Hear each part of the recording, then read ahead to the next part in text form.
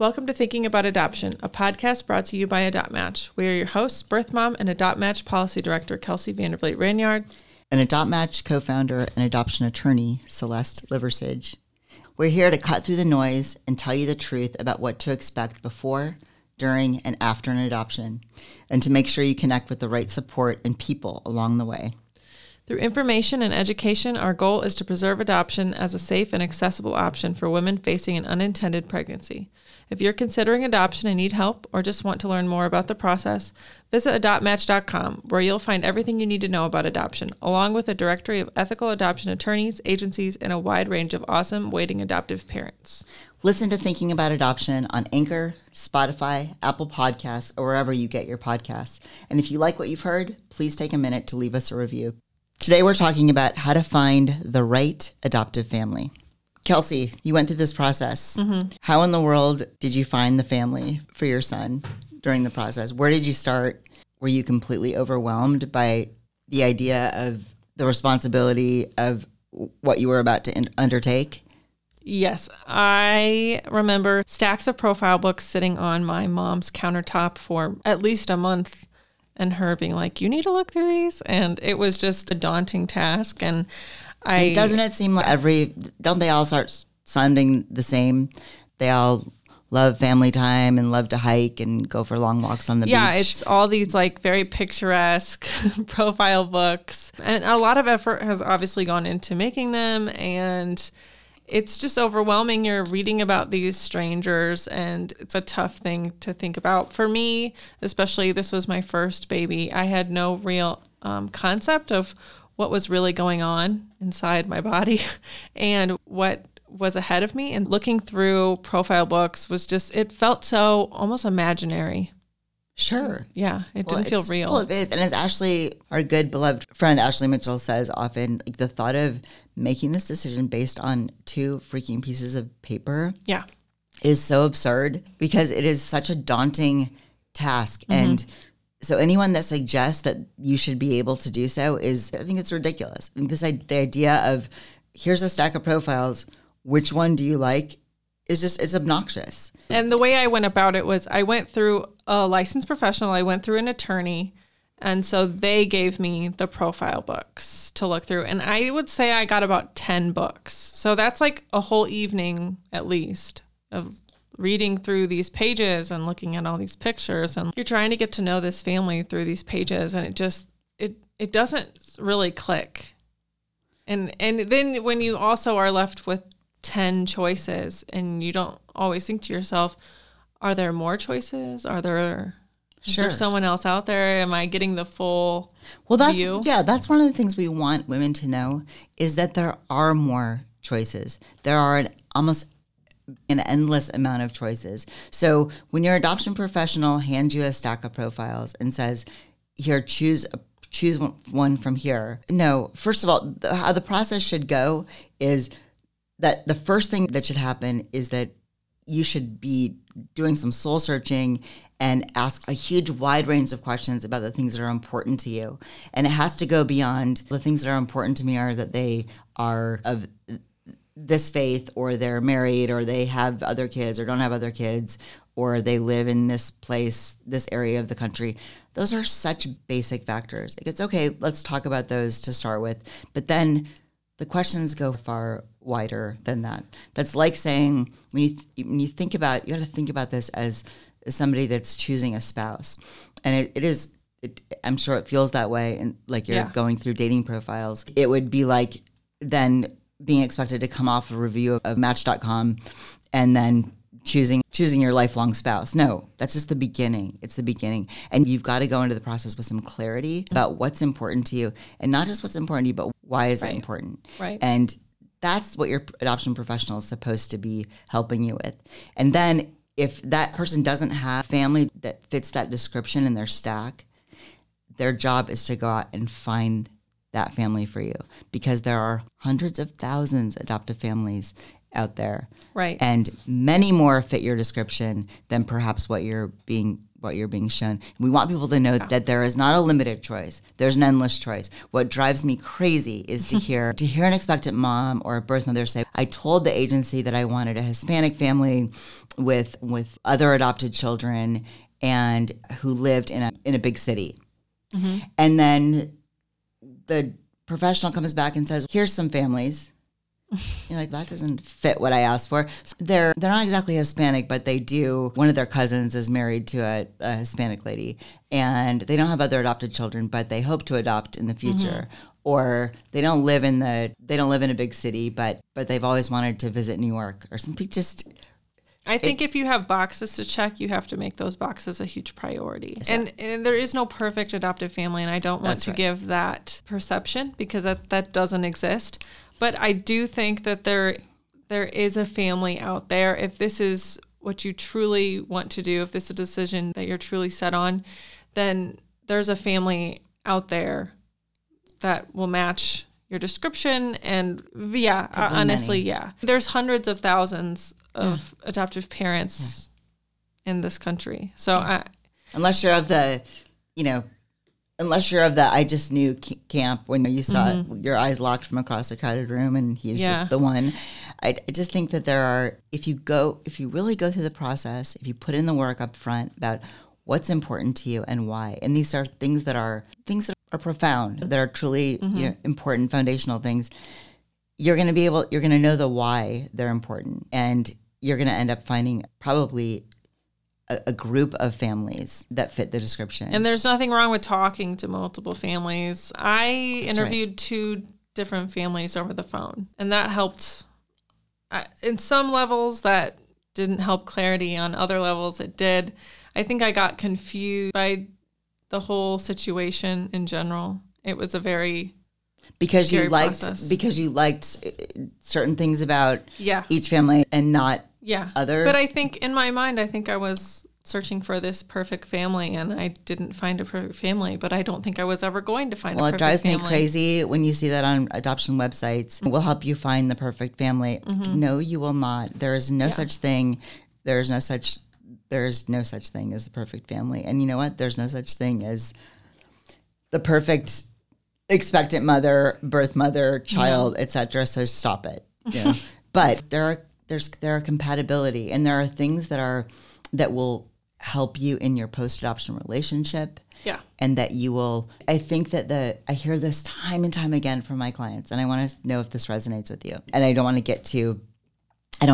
dig in, get too personal. I often hear that, this couple reminds me of me and a baby's birth father, or how I imagine that we could be 15 years down the road. Yeah, or they identify with them. I said the reason I picked the family I did is I eventually came to this conclusion that there was a familiarity to them. Yes. I could see, it wasn't that I was like picking out their flaws, but I don't think that they presented themselves as like these perfect people. They were very like down to earth and real with me, and they had a good sense of humor, and it just felt very natural to me. I do hear a lot of birth moms later on say, it was just, when we first met, it was just felt so magical. And I never felt that. That's not really my personality anyways. I think it's a personality thing. I know. I was like, that's not really say me. that about their spouse or their whatever. They say it was just, we just clicked. It was perfect. And I'm like, hey, if that's you, that was not me. I just was like,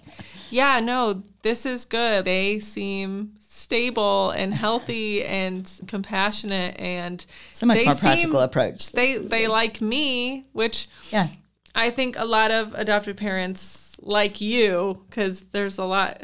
Yeah, but I think you can tell whether they like you in a way that they're just being solicitous of you, or and I will say too, the best relationships I've seen are typically ones where there's some level of a connection between the 2 women. Yeah. If there are two, we know that there's one woman involved, the expectant mom. But I think that that's an important relationship for a lot of reasons that we don't need to spend the time to explore. But I think that's that there's a level of comfort there, and at least a modicum of affection between those 2 people. I think that I see that as, I think it's tough sometimes for adoptive moms who are not extroverts. Yeah. We've talked about that before. Yeah. I think that's tough because they shouldn't be expected to be emotive and just Bubbly out there. if they're not. Yeah. But I think it creates a little bit of a challenge. I think you can have a genuine connection regardless. Yeah, it just takes more time. It just takes more time.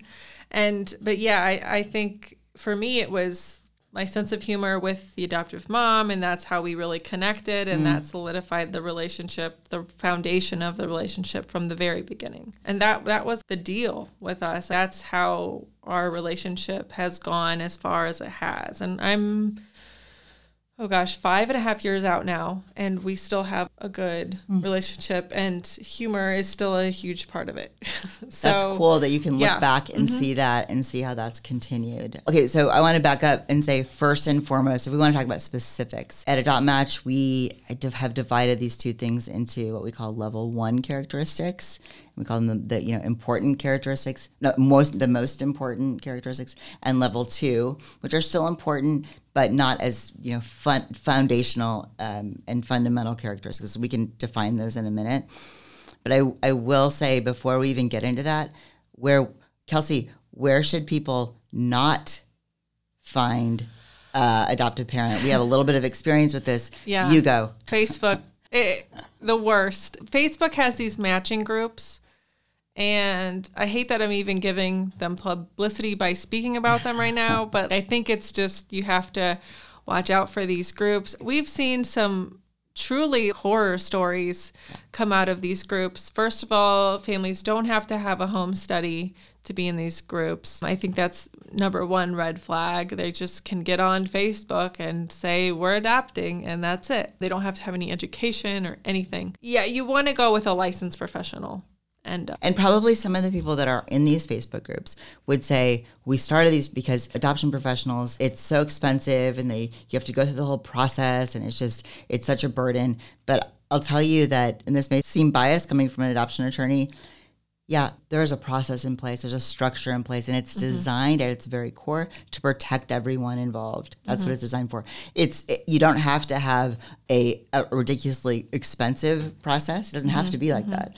And that's one of the purposes, again, of Adopt Match, was to bring together this group of professionals who didn't charge ridiculous fees, who don't make it inaccessible for adoptive to be represented or to be working with an agency. So this whole notion of we're just going to avoid the process because it's too much of a hassle and too expensive is not a reasonable justification to go rogue and just hop on Instagram or why not Craigslist? You want to protect yourself, your child, make sure you're supported, you have the things that you need and require as a part of going through this process. Right. Yeah. You are definitely worthy of receiving all of those things. Yeah. And going through Facebook is really not the way to have that. No, it's not. And I would go so far as to say that it's a red flag if you come across a family that says, we really just don't want to deal with all of that. And we don't want to get involved with professionals. We don't really need a heart surgeon. We just do it on the casual here in my van. No, you get the professionals involved. There's a reason for them. Again, they don't have to be ridiculous, unreasonably expensive or burdensome. And we talk about that in a different episode. That's how to choose the right kind of adoption professional who's not predatory in the way they set their pricing. Number 1, where not to find them: Facebook, Instagram, Craigslist, etc. The other basic thing that we want to say is, and Kelsey touched on this, the very first thing is you want to make sure that any families you're considering have a home study.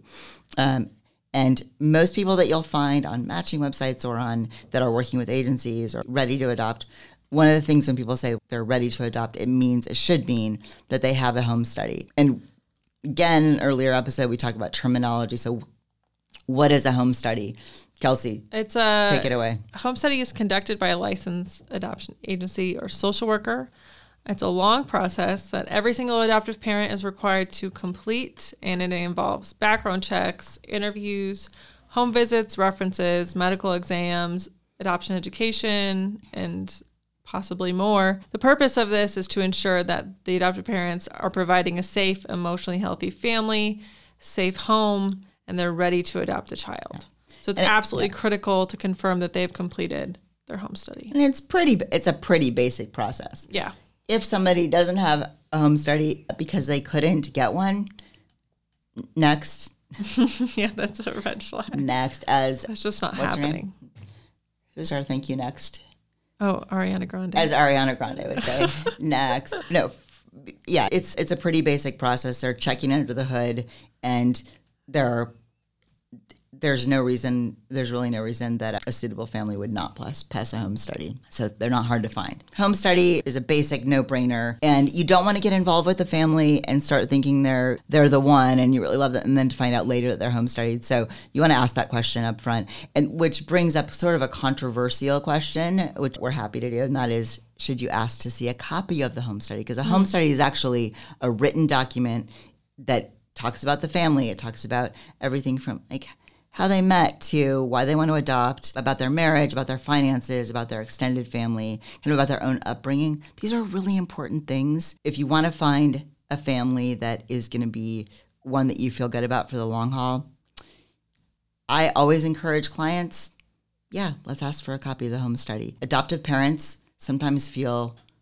like that's an overreaching request. What do you think, Kels?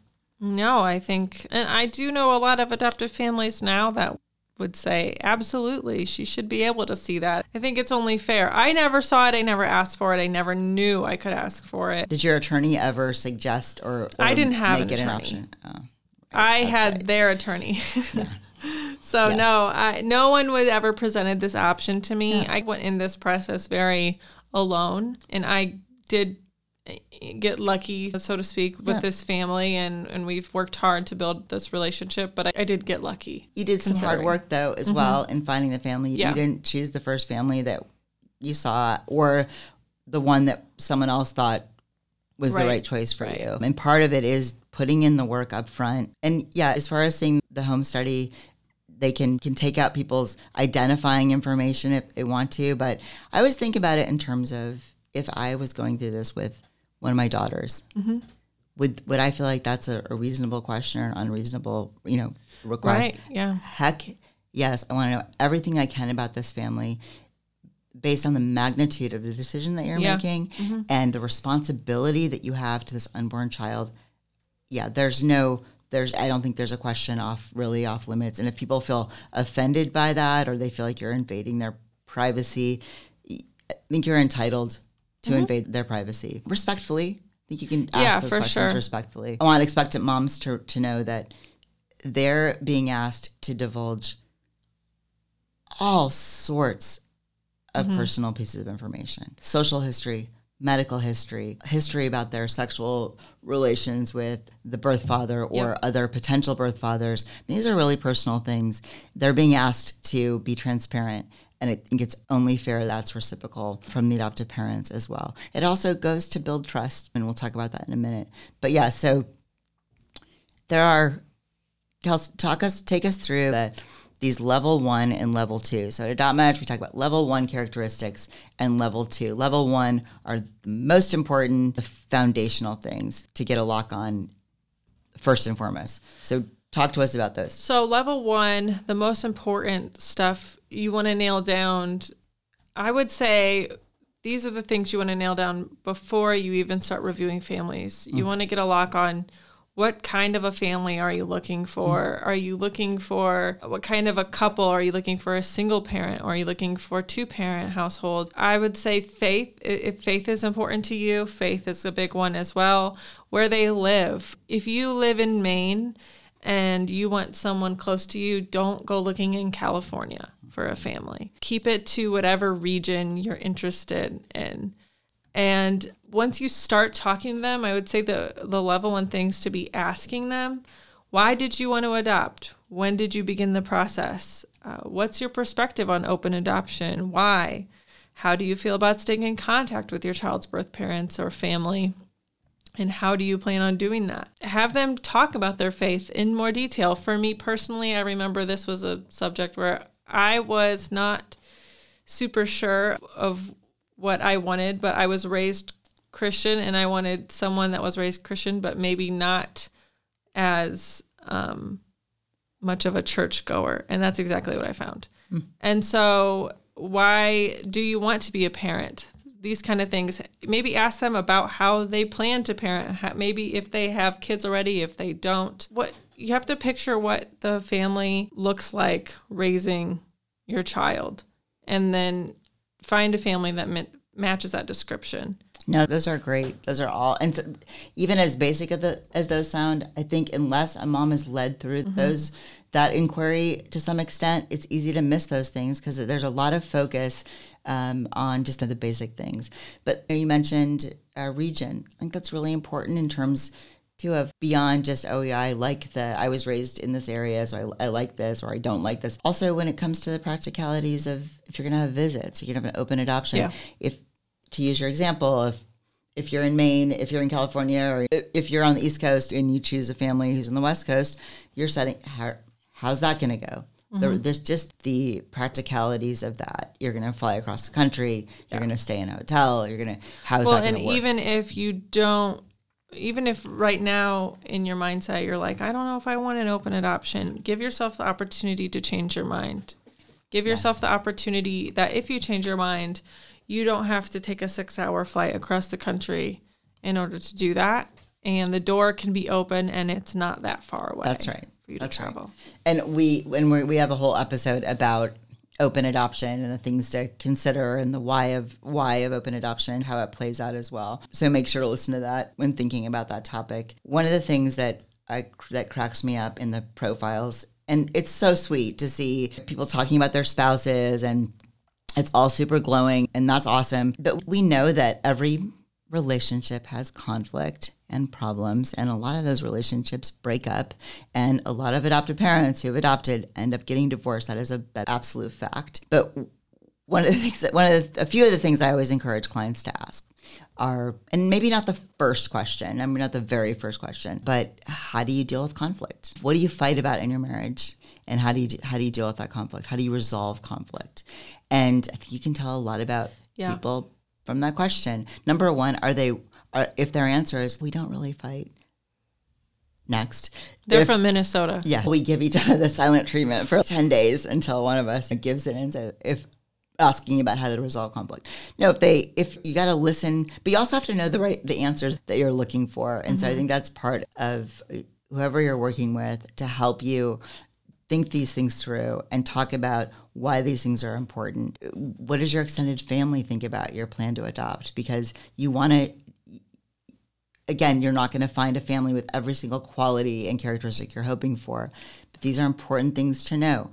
Are the grandparents excited and going to embrace this child? Are there other children in their extended family that have been adopted? How has adoption touched their life? Because those are all going to set the stage for how your child is accepted. And then just things like work things, how much of your life is devoted to work. And that, I think those still are level one. And then, and I think you ask those questions, you don't feel unsure to ask, you don't feel reticent to ask those questions.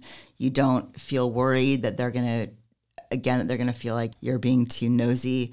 Be nosy, be uncomfortable. It's okay. It's worth it. You have to. That's your work right now, is to go about the business of making a really solid decision that you're going to feel peaceful about in decades from now. And you're able to look at that child in the eyes and know that you did right by him or her by putting in this work. Tell us about level 2 characteristics.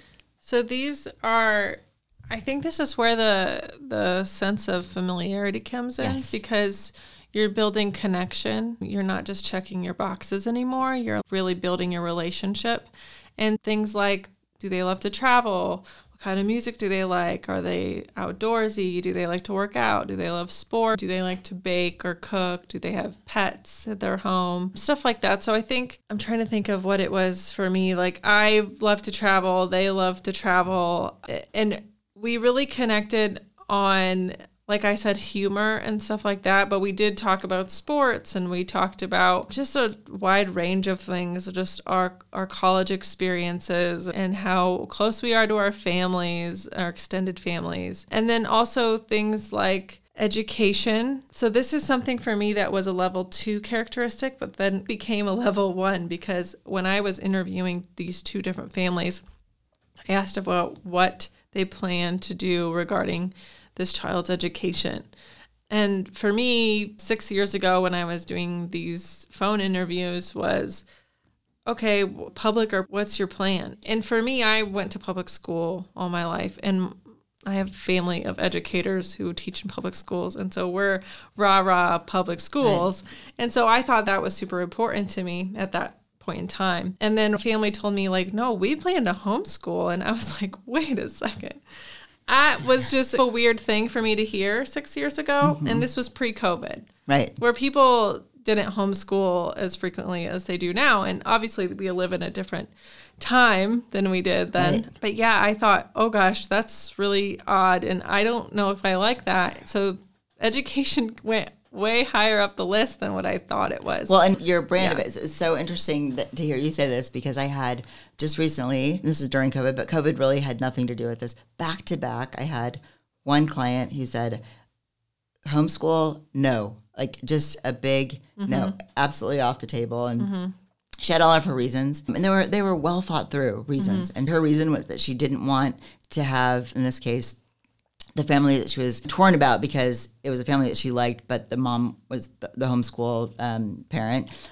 She didn't want, and she was the stay-at-home parent, she didn't want that parent's attention to be divided from this newborn. She wanted the mom to be, and other people have their probably different reasons about the homeschool. But then literally the very next client I had was adamant that she wanted a homeschool family. And she wanted them to homeschool at least through middle school. And then maybe in high school they could make it a different path. And also that to make sure that they weren't vaccinated. Okay. And those were her two leads. Okay. And then other things fell. All that to say, these things vary greatly. They vary. And as long as they're not just trite, I won't take anyone that's not a Dodgers fan. Maybe that's really significant to some people. I don't want to trivialize that. But it'd be like saying, yes, this is the person that I want to marry, and we're so compatible in all these areas, and we share the same values, but it really drives me crazy because he's a vegetarian, and so I'm breaking up with them. Like, obviously that would not be the right decision. But so you got to figure out what's important to you. And I think making a list is not enough. I think you have to ask why is this important to you? Because hopefully it represents something that either A is a value or that you feel really strongly about. Yeah. Just had on that note, another client who did nutrition and fitness are really important to her, and that's what she does for work. And that's one of her values. So she was looking for someone who's engaged in the practice of yoga and that was an important part of their life. And she found it's an example of, on the surface, it can seem trite, but that was something that was really important to her. So definitely find out what is your level 1 items and what are your level 2. And then know that those can change and those are different for everybody, but ask yourself the reasons behind why they are where they are on the level of importance. That's right. And going into those questions, knowing why you're asking them, listening to the answers, asking follow-up questions.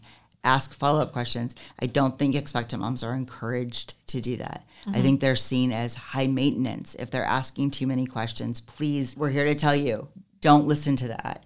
Ask follow-up questions until you are satisfied with the answer. Yeah. And again, we talk about this in our adoption professional episode, but if anyone is making you feel like you're asking too many questions, or you're being a nuisance, or you're being too picky, you can hear them out. But what they're probably saying is, I don't have any families that meet your requirements, and so I'm going to tell you that you're being too picky because I want you to choose one of my families.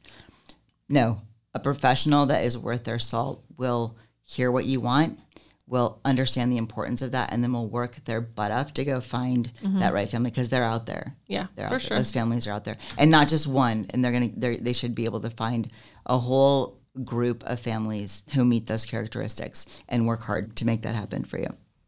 Okay, so you found on paper, you've asked your follow-up questions, you've heard the answers that you were hoping for. What's next? That's it? We're good? I think that you should meet them in person. Why do you tell your clients that it's important to meet? I think you said you interviewed 2 families. Yeah. Did you do that on the phone? On the phone. And then I met them in person. Yeah. So that's what we always suggest. And especially, this has been obviously a weird time with the in-person meeting, and I think it's really impacted this process. But you don't have to be, having meeting after meeting. I have sat through lots of back-to-back even meetings with my expectant mom clients, and it's exhausting because you also feel empathetic for them because everyone's putting themselves out there. This is an emotionally exhausting process, so you want to conserve your resources for that. So you want to narrow it down to families that you feel like, yeah, these are quite possibly good matches. Then have calls, and assuming the call goes well, absolutely the in-person meeting is essential. I think it's essential. I know there are circumstances where that's not possible.